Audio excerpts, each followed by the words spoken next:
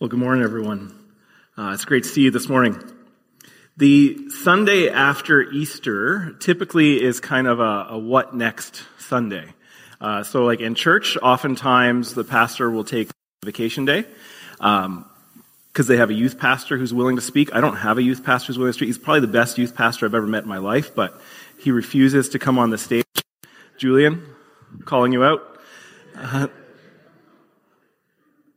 But often it's a question of what's next. And so sometimes for churches, it's figuring out, okay, what do we do after Easter? We welcomed so many people. We're so grateful to see them. Some of you were new last week. You came for the first time. Some of you are new this week. You're coming for the first time again. And we're grateful for that. And so what do you do with the Sunday after Easter? And I think it's a question that the church wrestled with as well. If you're familiar with the story of Easter, we celebrated it here last week, is that we believe and we know to be true that Jesus died on the cross and then rose again. And he died for our sins, the sins of the world. So there's a forgiveness and there is a reconciliation with God that occurs. And because that reconciliation occurs, we can be in relationship with God, the creator of the universe, in a way that maybe we couldn't before.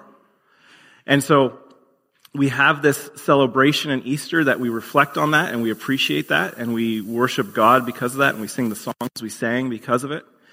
And then for the early church, they experienced this. You know, many of them fled at the crucifixion. They left Jesus while he died. But when they learned of his resurrection, they saw Jesus, the scriptures tell us. John's gospel is especially interesting because Peter and John go running to the tomb to see Jesus' empty tomb, to know that he's risen again. But then what Peter does, so he knows that this has happened, and then he just goes back to work. So his question of what next, it was like, okay, life goes back to normal. Whatever happened before goes back to normal. And then Jesus has this encounter at the end of John's gospel with Peter on a beach where he serves them breakfast, and he tells them, hey, you've got a job to do. Go love me and feed my people. Serve them. And then the story changes. So what's next becomes the church starts. And there's this movement, if we read the book of Acts, of how God is working and how people are experiencing God because of Easter. That's the question of what's next, is there's a movement of God and God is present in people's lives in a way that he couldn't be before. And so we have to look through that lens of reality, that the story of Scripture paints this picture that because of the death and resurrection of Jesus, because of that, we are made right with God, we are reconciled with God, and we have an opportunity to experience life in its fullness because of him.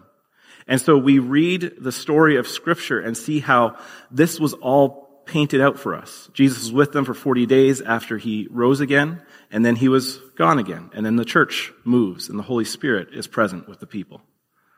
For us, we enter into that story as well. For wherever you find yourself on your own journey of spirituality, of trying to figure out what you believe, you are given the same opportunity that those early followers of Jesus were, to know that the resurrection is true, and that because of that, God has made a way for you to be in relationship with him.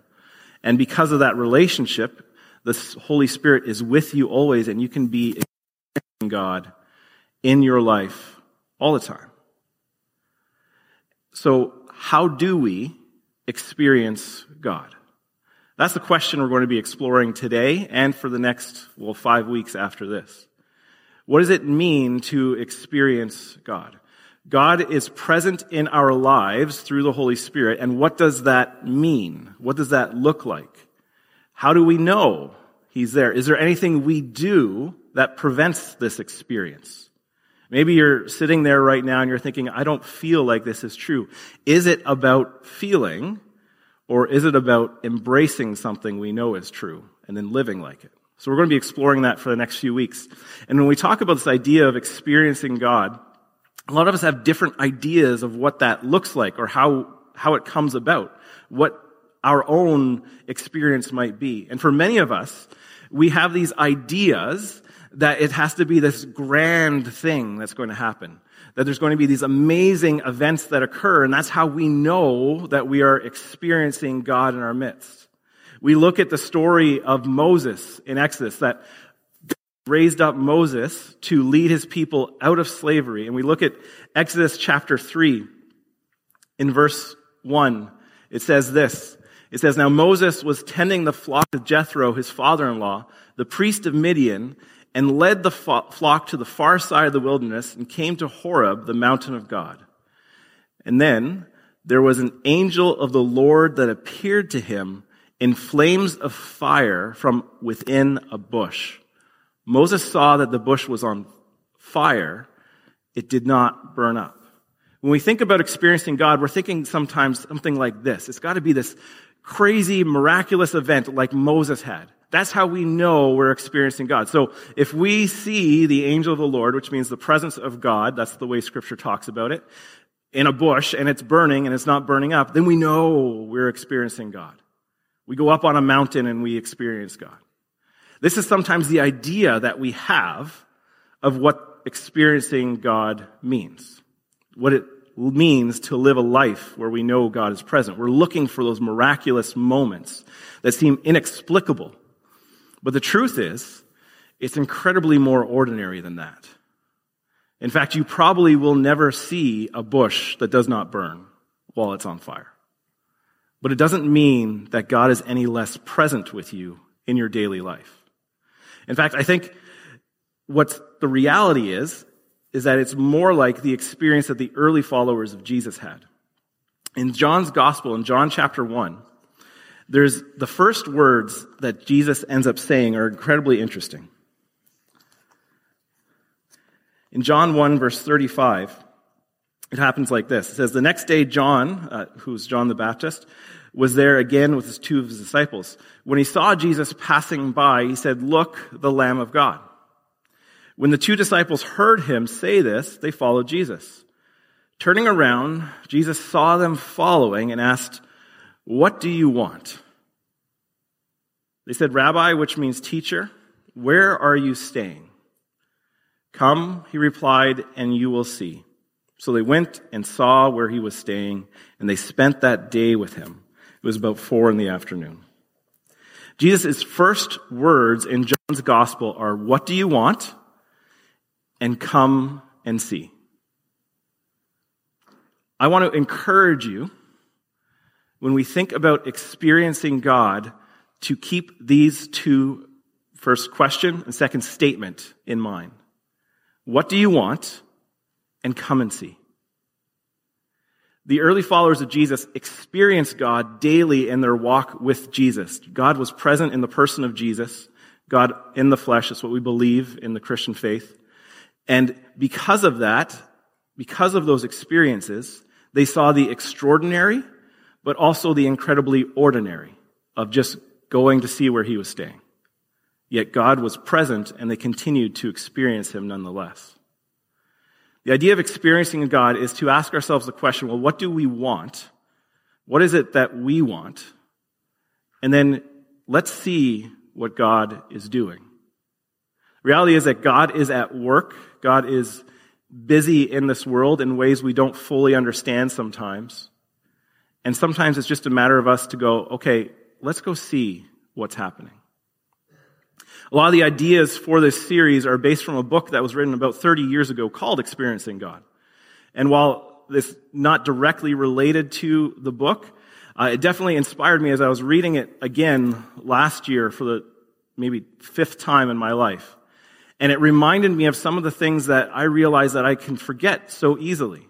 Such as, I don't need to look for a burning bush, but I need to go and see what Jesus is doing when I want to experience God. And so sometimes our expectation needs to change. So the question of what do we want maybe has to be a question of our expectation.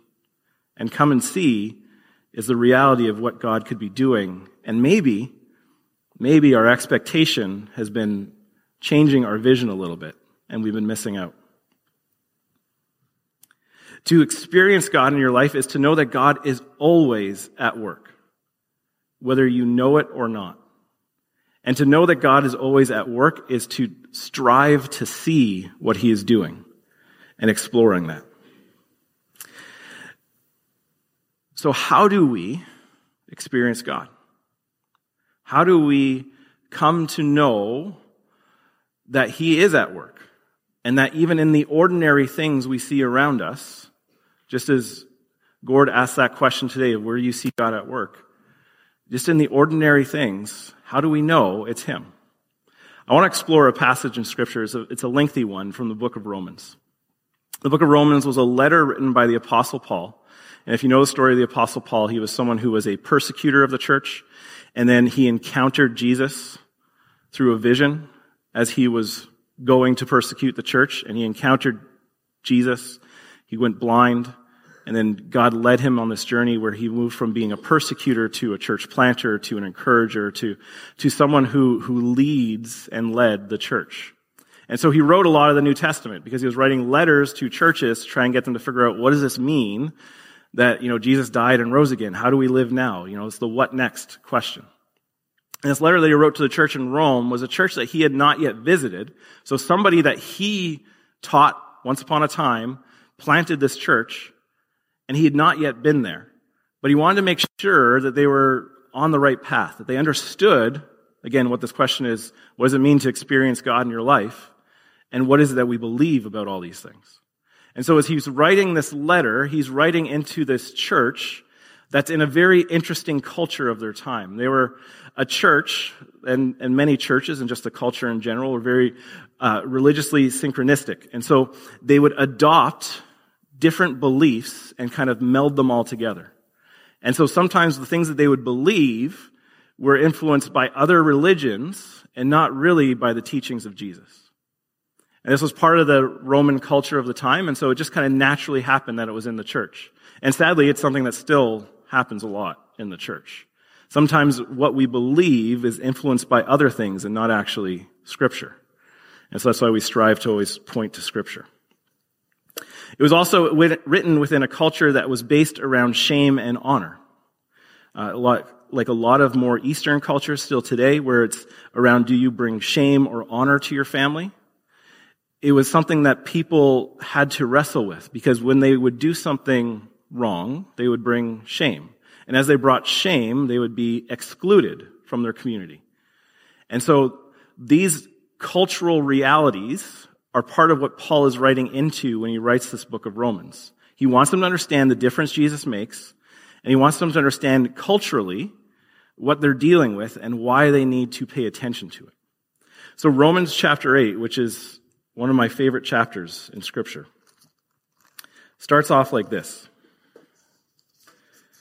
In verse 1. Therefore, one of the things about Scripture is you need to know this, okay?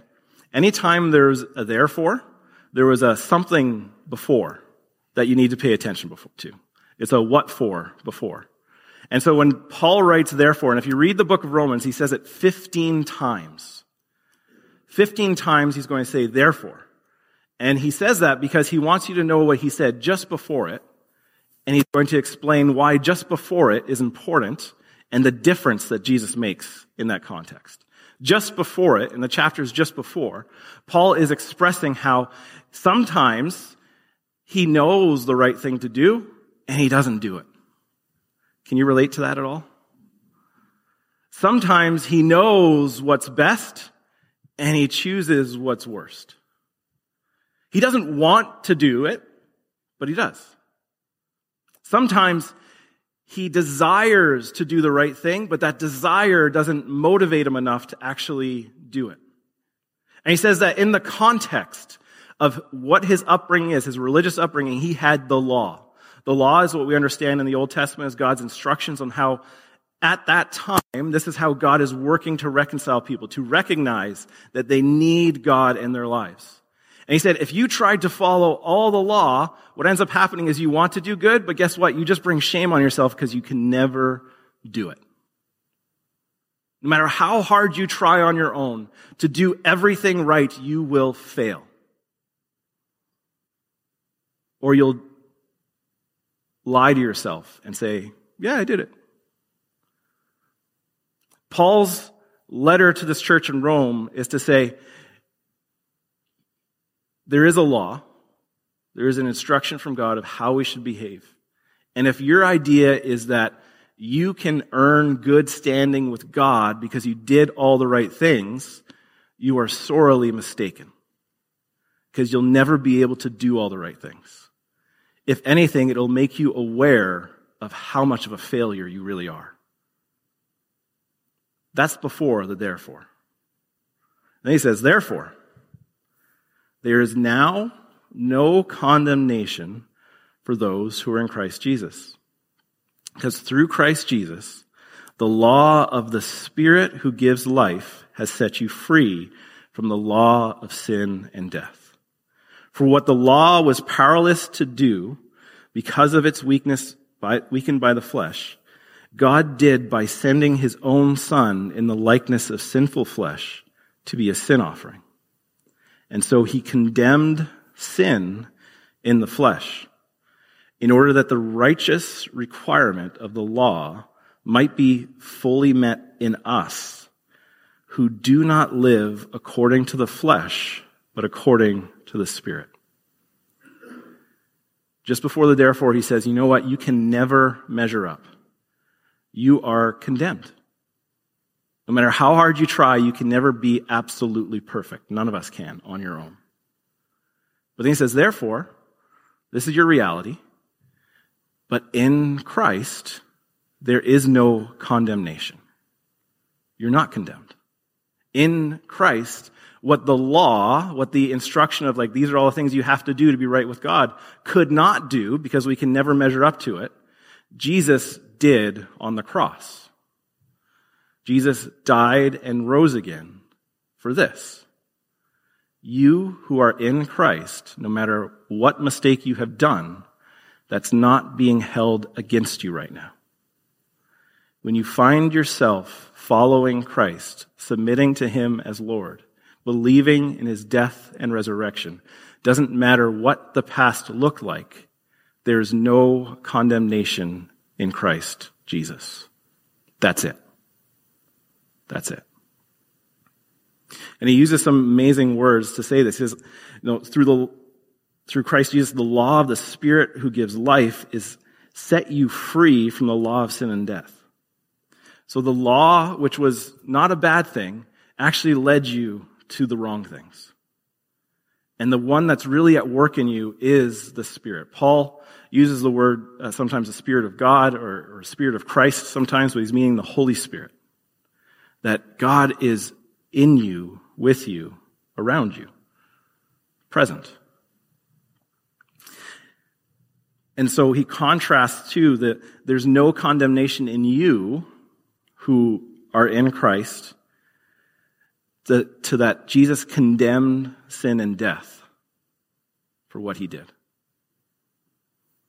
When we enter into a relationship with God, an understanding of who Jesus is, what he did, we can be embracing this reality that shame doesn't need to have any strength over us. That anything you've done, and maybe people have brought it up over and over again, doesn't need to be your story anymore. Doesn't need to be what defines you. Rather, it's Christ who defines you. That no matter where you've been, no matter what's happened to you, no matter what people say about you, those things, though they play a role and they've brought you to where you are, don't have to be all you are. That it's Christ in you, through you, by the power of the Holy Spirit that makes the difference. So he continues and says, those who live according to the flesh have their mind set on what flesh desires. But those who live in accordance with the Spirit have their mind set on what the Spirit desires. The mind governed by the flesh is death, but the mind governed by the Spirit is life and peace. The mind governed by the flesh is hostile to God. It does not submit to God's law, nor can it do so.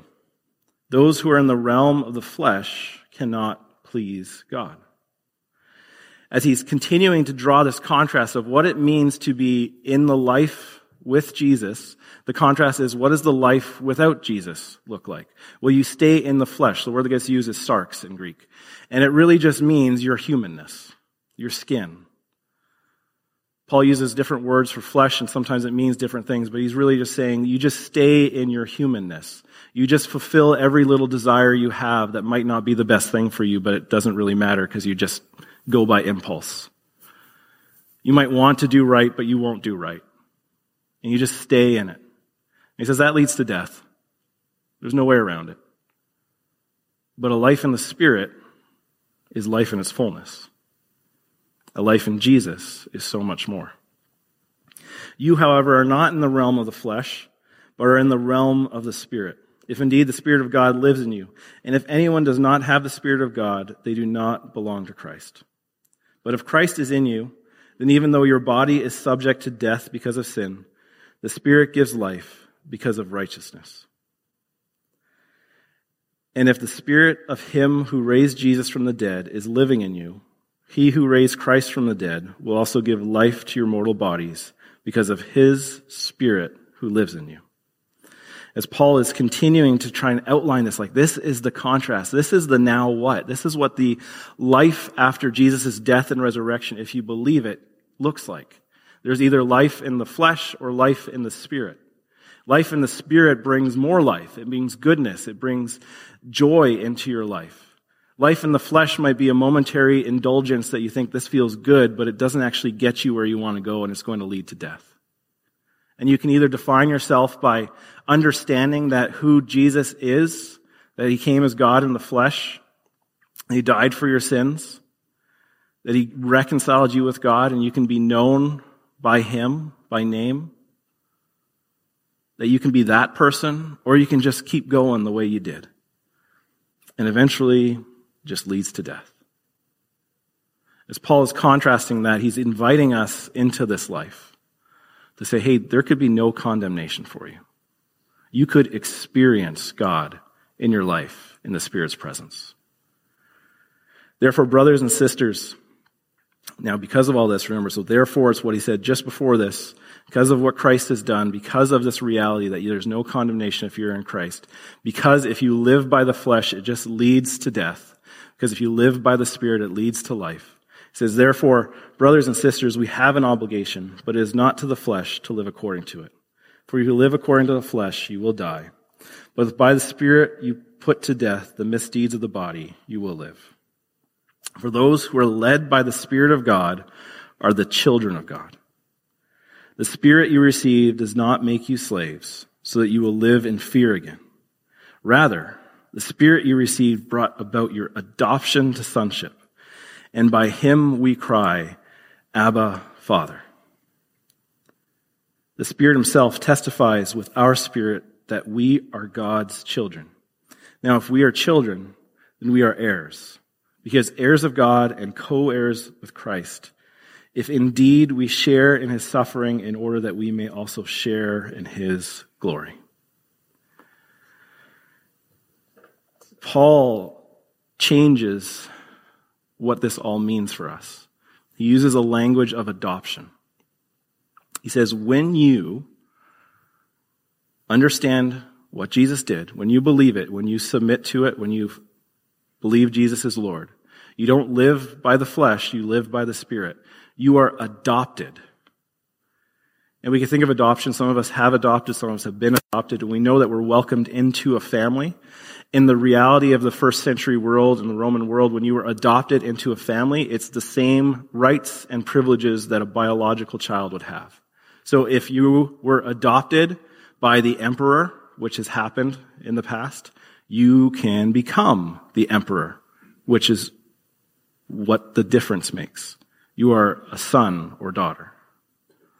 You are adopted into God's family. You are God's children. No matter what you've done, what you believed about yourself, what other people have said, there is no condemnation for those who are in Christ Jesus, and you are adopted into God's family. Your identity is that you are a child of God. And because of that, you live by the Spirit. And you can experience God if you choose to do that daily. If we want to experience God in our life, there is something that prevents it. And that is what Paul outlines here and calls the flesh. If you want to experience God and all you do is whatever feels good in a moment, you will be moving yourself further and further away from God. If you want to experience God and you say, hey, I don't really like what the Bible says, so I'm going to ignore it, you'll move yourself further and further away from God. You will not experience God. To experience God is to know that there's no condemnation in Christ Jesus, that you were adopted into his family, and by the power of the Spirit, you choose to put your mind on the things of the Spirit and choose to follow, and you experience God. So how do we experience God? That's the question of it all. You can prevent yourself, or you can ask yourself, how do you experience him? And what do we need to do to make that happen? I want to give you some suggestions. Suggestions that I believe are rooted in this scripture and are rooted in the fullness of scripture. One is that it's going to come up later in Romans 12:12, is that part of experiencing God is renewing our minds.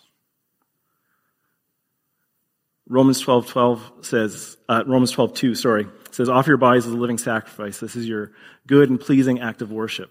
In so doing, what happens is you renew your mind and you can test God's good, perfect, and pleasing will.